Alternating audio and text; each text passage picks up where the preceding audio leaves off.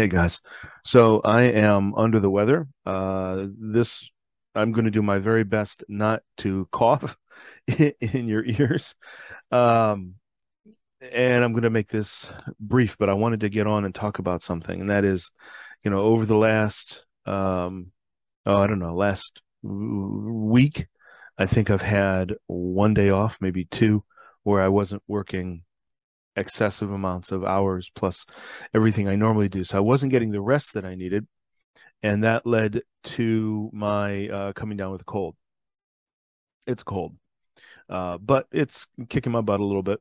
No fever, no chesty stuff, none of that. So don't have to worry about that. And I've already, gone through that once before and came out fine after about 5 days. So, um, that being said, one of the things that uh, in thinking about this that I remember was as I was learning a new skill.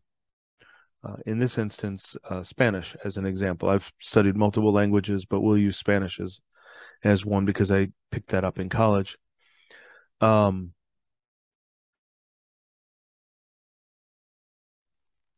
Excuse me. So the um, the mental fatigue was notable, right? You're really super hyper focused on hearing different people saying different things with different accents, different forms of speaking. My professors, it was funny. I had one guy who was definitely Mexican accent, one guy who was definitely a Cuban accent, another guy who was definitely a Castilian Spanish accent, and then I had a couple of guys who were a hodgepodge of Caribbean and Central American because they had done different things. And then I had a great friend of mine who's still a friend after 30 years from Santiago, Chile. And I had other friends from Argentina and from Puerto Rico and, just all over the place. And so all these accents are being thrown at me. And it was mentally fatiguing, right? So you're learning a new skill anyways. And so you're really focused on it. What do they say when you're doing carpentry, right? Measure twice, cut once. Because once you've cut it, you can't uncut it, right? The the fact of the matter is that our kids are going through that every day. Every day. I am I have been sucking down chicken bone broth like I just slaughtered a whole flock of chickens. Okay. Um so in any event, you have this exhaustion, this mental exhaustion from that you could frankly get from a variety of things. You could get it from physical exhaustion, and it leads to mental exhaustion because you're so focused on what you are working on physically. An example of that would be lifting. You're super focused on getting a certain lift done and doing it to fail and wanting to push yourself that after a heavy physical workout, you could also be equally mentally exhausted. So the goal is to push yourself to a point of fatigue or fail so that you build your muscles and you can maximize your growth that way. The very process that our kids are going through is just like when we were already doing things in school, but we didn't know that we were mentally fatigued and we needed a break. There are times when my girls need downtime after they get back from school before they hit their homework, and I give them a space, and then they've got to get in the homework and get things done.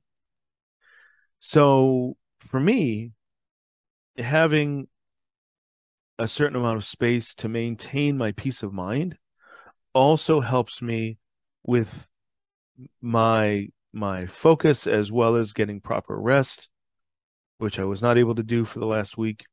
And here we are. Here's the result. I've come down with the cold. Um, One of the challenges of if you lose your peace, one of the challenges is restoring that, right? You still need to find a way to restore your peace without sedating yourself, right? Without going and getting some drinks, doing some drugs, vaping, whatever the case is.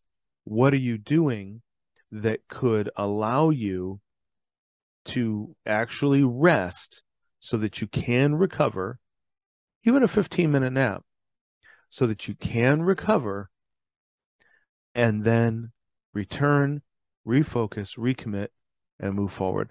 And there are times when we've got things going on. You get tired of a wife, you get tired of your husband. Um, Same answer. You need to refocus, recommit, and move on.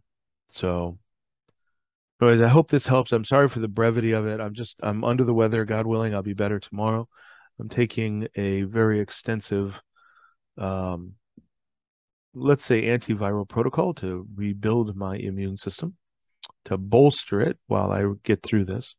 But yeah, I'll be all right. And I hope you guys will be too. Let me bless you and send you on your way. Father, I thank you for all the dads, the moms, and the kids that watch these podcasts. Lord, I am grateful for them. And I'm grateful for their diligence, and I'm grateful for their continued growth within their families so that they can become stronger and better, and so that our communities and our nation can become stronger and better as well. Lord, I ask that you would bless them, teach them, give them discernment, strengthen them, and encourage them. In Jesus' name, amen. Well, hey, thanks for listening to me this short meeting episode. I have to take my own advice and get some rest, but I wanted to check in with you because I said I would. So take care, and we'll catch you again tomorrow. Bye bye.